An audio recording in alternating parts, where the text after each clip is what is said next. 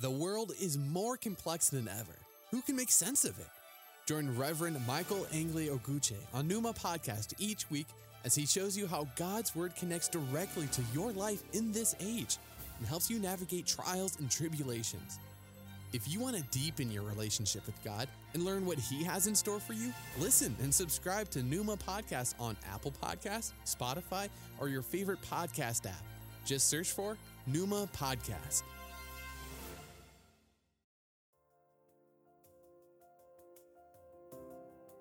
Hello and welcome to Numa Podcast with the Reverend Michael Angley Oguche, bringing your way today the inspired Word of God, and I hope you will be blessed.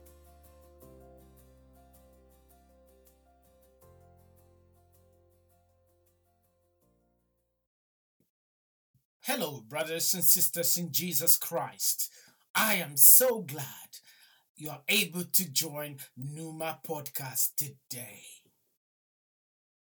The key text for this podcast is the Gospel according to St. Luke chapter 15, verse 11 to 32. To further illustrate the point, he told them this story.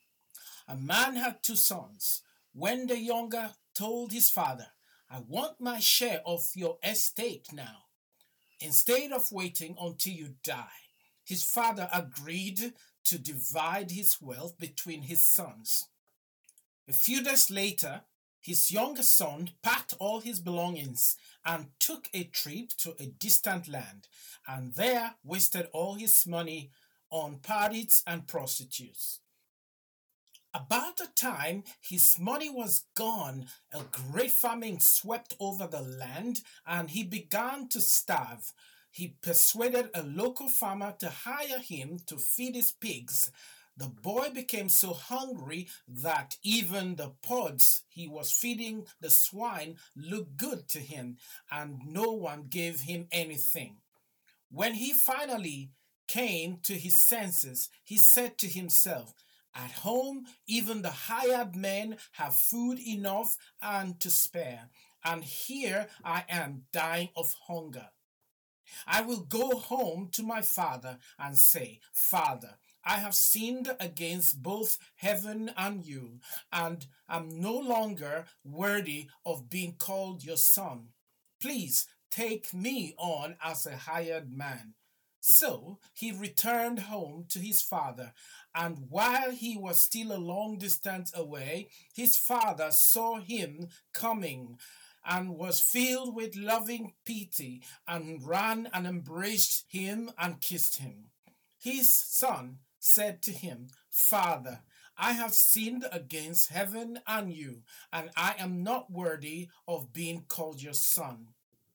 But his father said to the slaves, 'Quick, bring the finest robe in the house and put it on him, and a jeweled ring for his finger, and shoes, and kill the calf we have in the fattening pen. We must celebrate with a feast, for this son of mine was dead and has returned to life. He was lost and is found.' So the party began. Meanwhile, the older son was in the field working. When he returned home, he heard dancing music coming from the house and asked one of the servants what was going on. 'Your brother is back,' he was told, 'and your father has killed the calf we were fattening and has prepared a great feast to celebrate his coming home again unharmed.' The older brother was angry and wouldn't go in. His father came out and begged him, but he replied, 'All these years I have worked hard for you and never once refused to do a single thing you told me to. And in all that time, you never gave me even one young goat for a feast with my friends. Yet, when this son of yours comes back after spending your money on prostitutes, you celebrate by killing the finest calf we have on the place.' 'Look, their son,' his father said to him, 'you and I are very close, and everything I have is yours. but it is right to celebrate, for he is your brother, and he was dead and has come back to life. He was lost and is found.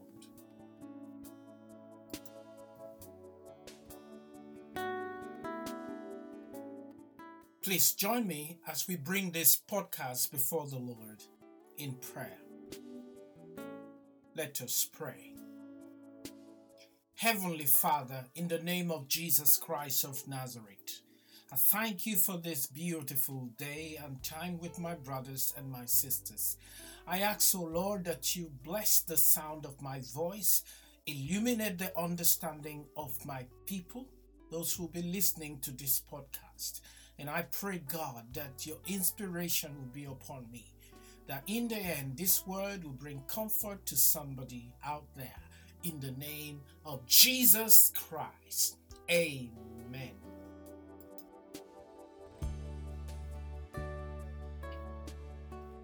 The title of this podcast is The Parable of a Father and Two Sons.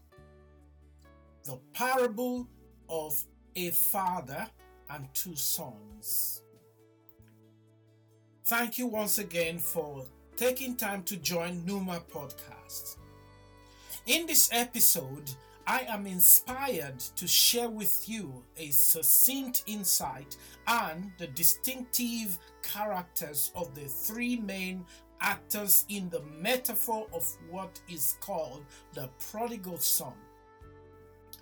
This is a story that have been told time and time again.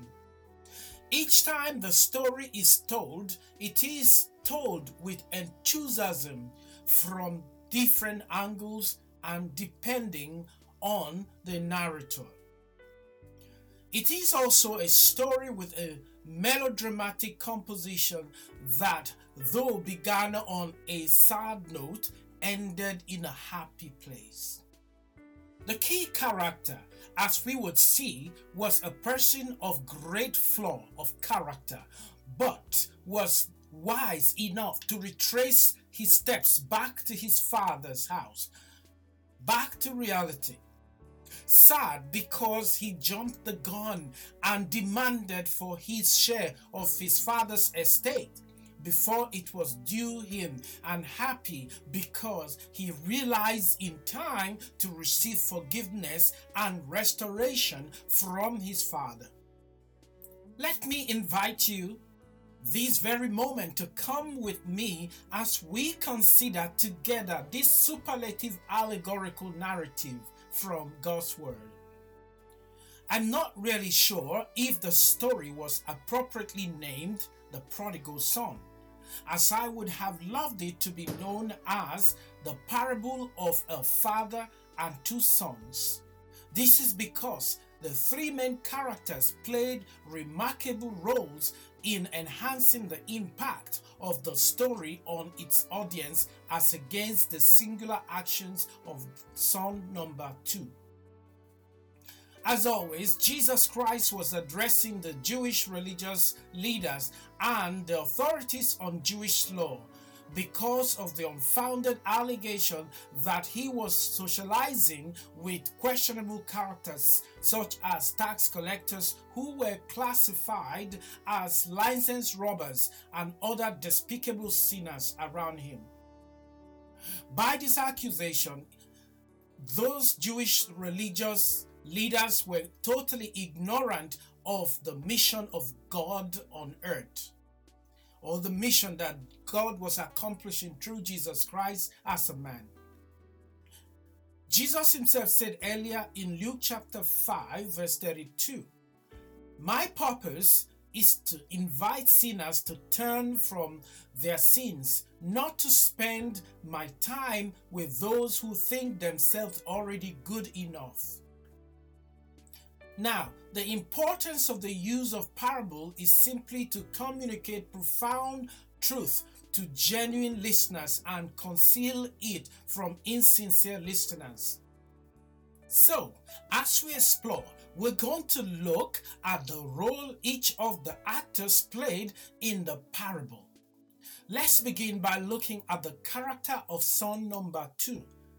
First, he was brave, restless, and explorative at heart, which could easily pass for youthful exuberance or juvenile delinquency.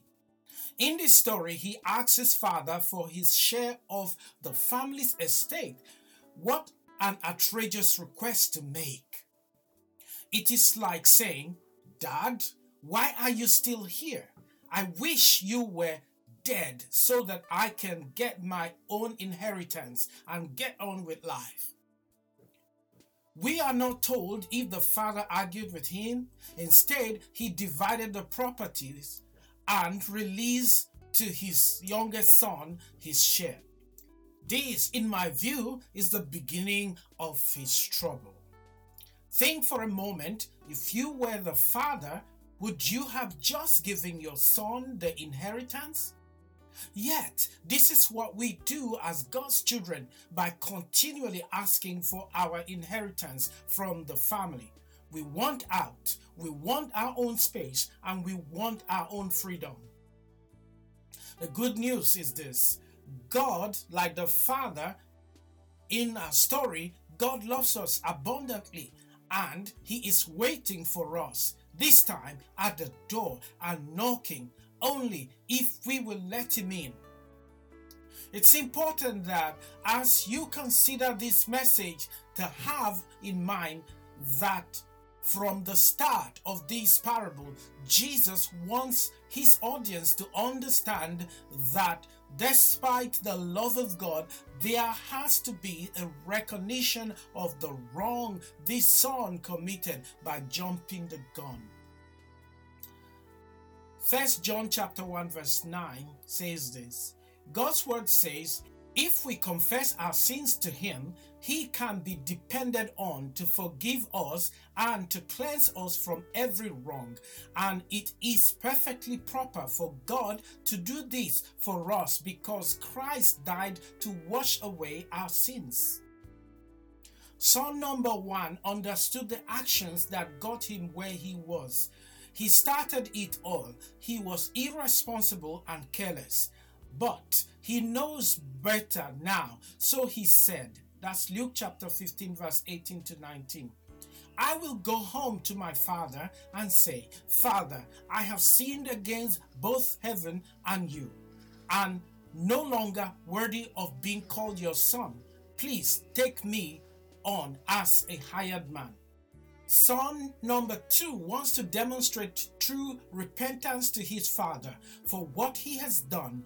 But the father would have none of that. Before he could complete his well-rehearsed speech and offer any form of compensation to his father cut him short and said, that's Luke chapter 15 verse 22a, quick, bring the finest robe in the house and put it on him, and a jewel ring for his finger, and shoes, and kill the calf we have in the fattening pen. We must celebrate with a feast, for this son of mine was dead and has returned to life. He was lost and is found. So the party began. Clearly, he was a broken man, and his father understood that.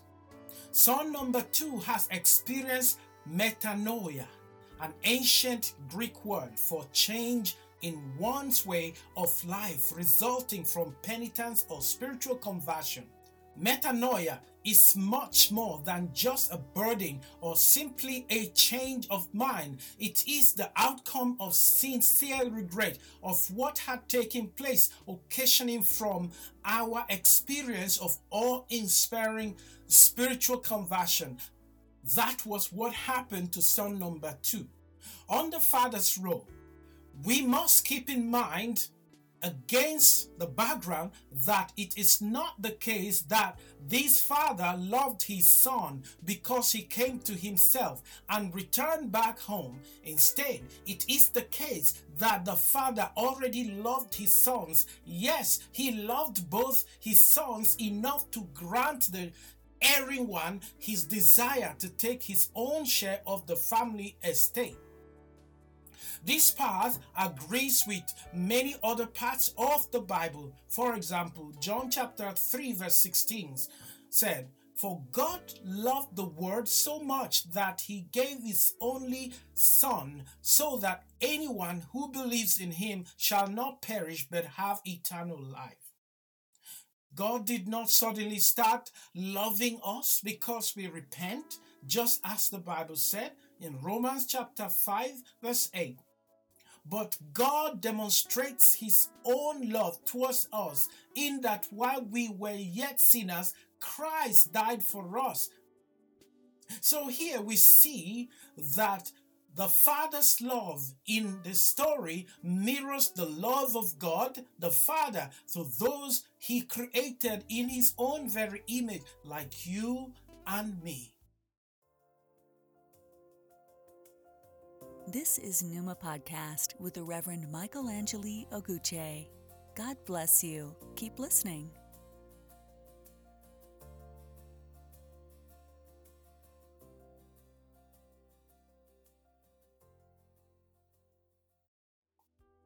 The issue with the character of the Father from the perspective of the 21st century understanding is this. The Father, who undoubtedly knew better because of his deficiency of wisdom of his younger son, should have reprimanded him, but instead approves his request. Again, this is also consistent with how God responds to us. Every human being is created by God as free will moral agent with the power of choice, and certainly we become the result of the choices we make at all times, good or bad.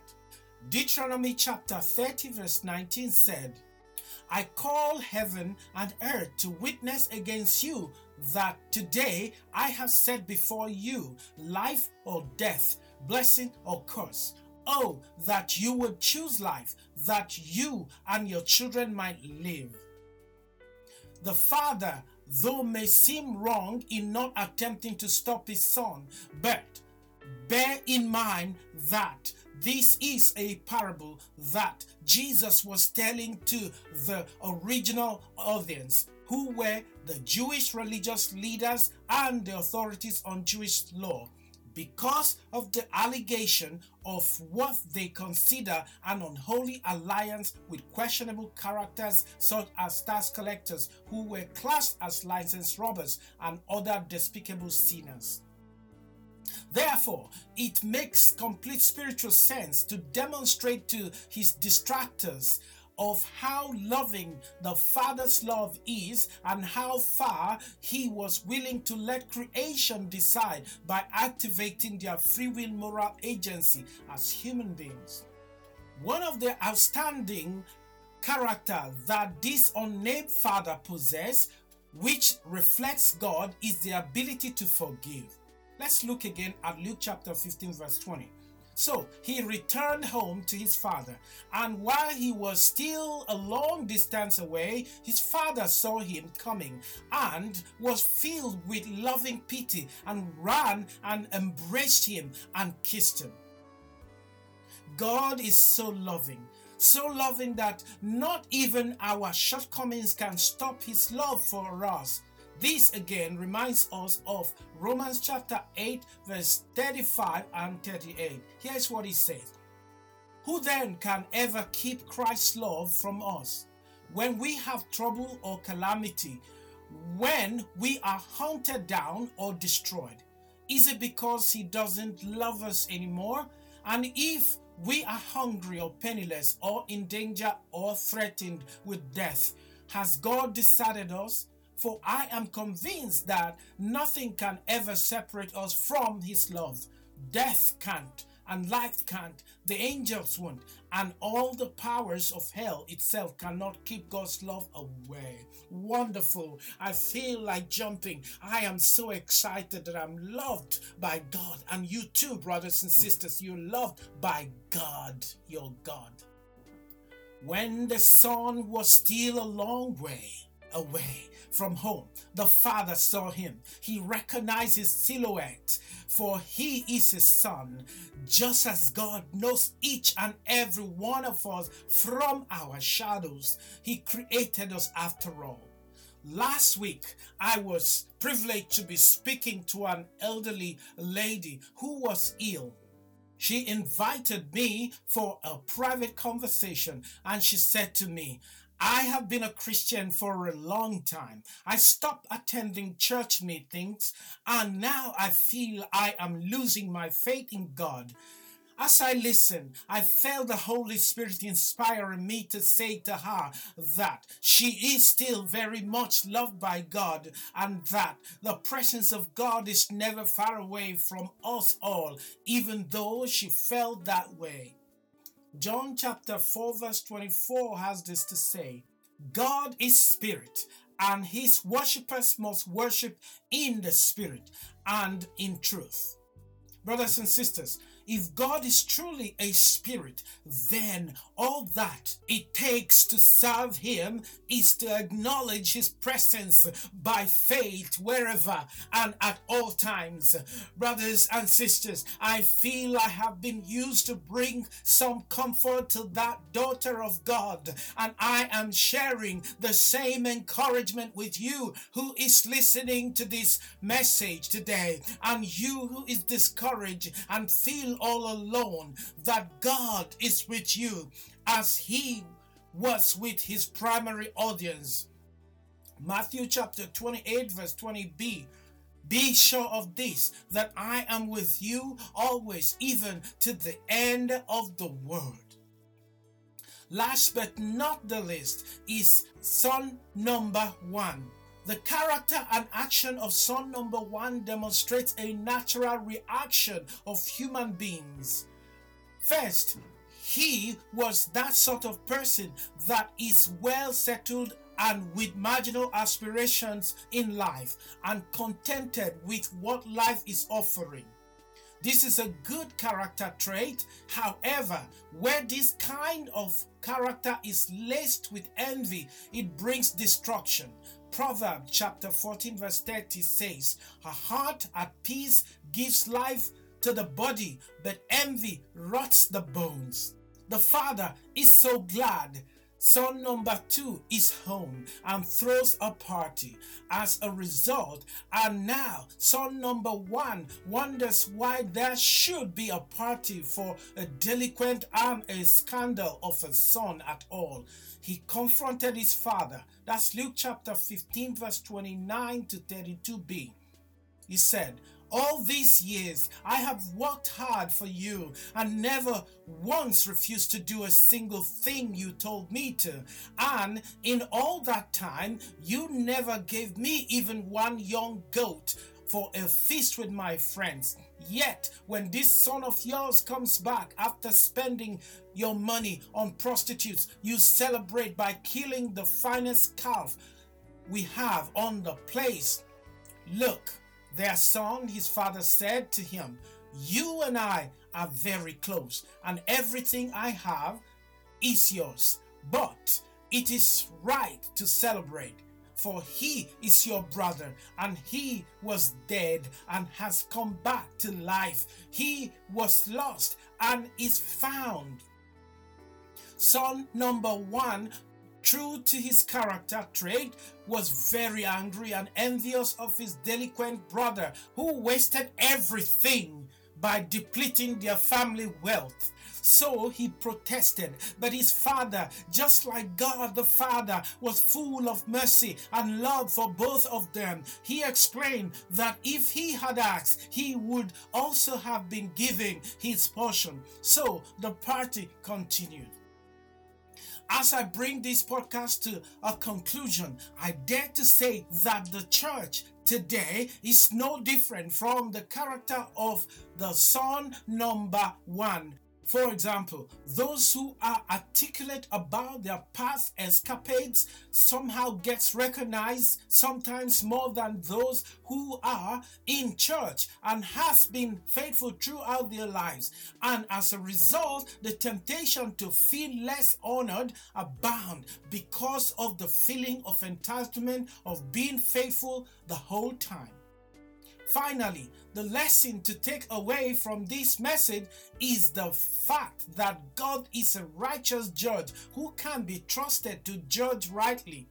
And it doesn't matter how long you have been faithful, it is unto God to forgive and bless who He chooses to forgive and to bless. Let me conclude, brothers and sisters, with what Jesus said about what matters about who came first or who came last in the kingdom. So, in the book of Matthew chapter 20 verse 9 to 15, here is what it says. Those hired at 5 o'clock came up and were each giving $1. When those who were hired first saw that, they assumed they would get more, but they got the same, each of them $1. Taking the $1, they groused angrily to the manager. These last workers put in only 1 easy hour, and you just made them equal to us, who slaved all day under a scorching sun. He replied to the one speaking for the rest, Friend, I haven't been unfair. We agreed on the wage of $1, didn't we? So take it and go. I decided to give to the one who came last the same as you. Can't I do what I want with my own money? Are you going to get stingy because I am generous? Brothers and sisters, I hope and pray that you have learned a thing or two. With this, I will say, God bless you. Please join me again as I pray. Divine Father, I thank you once more for this time with my brothers and my sister.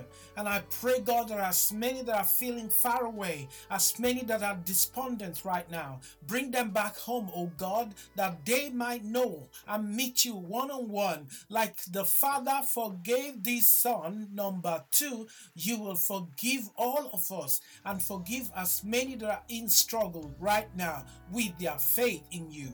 And I thank you because you have answered this prayer in the name of Jesus Christ. Amen.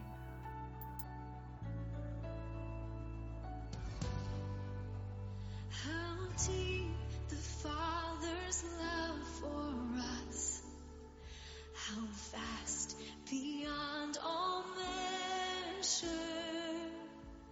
that He would give His only Son to make a wretch His treasure.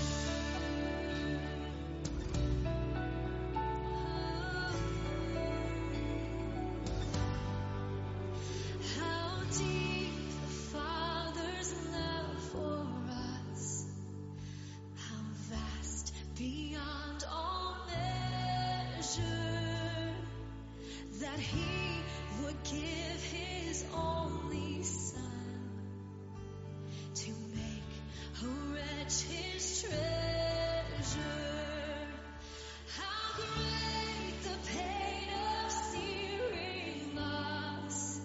The Father turned His face away, as wounds which mar the chosen one bring many sons to glory.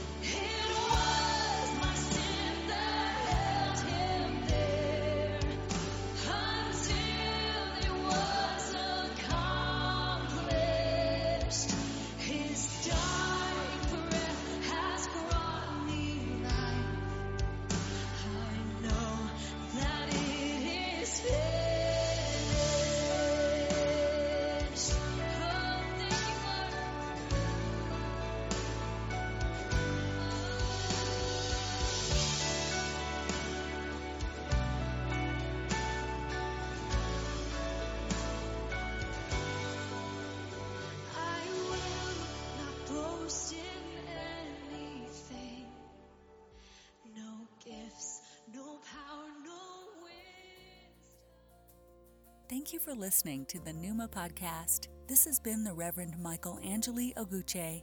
I pray that God will richly bless you until I come your way again.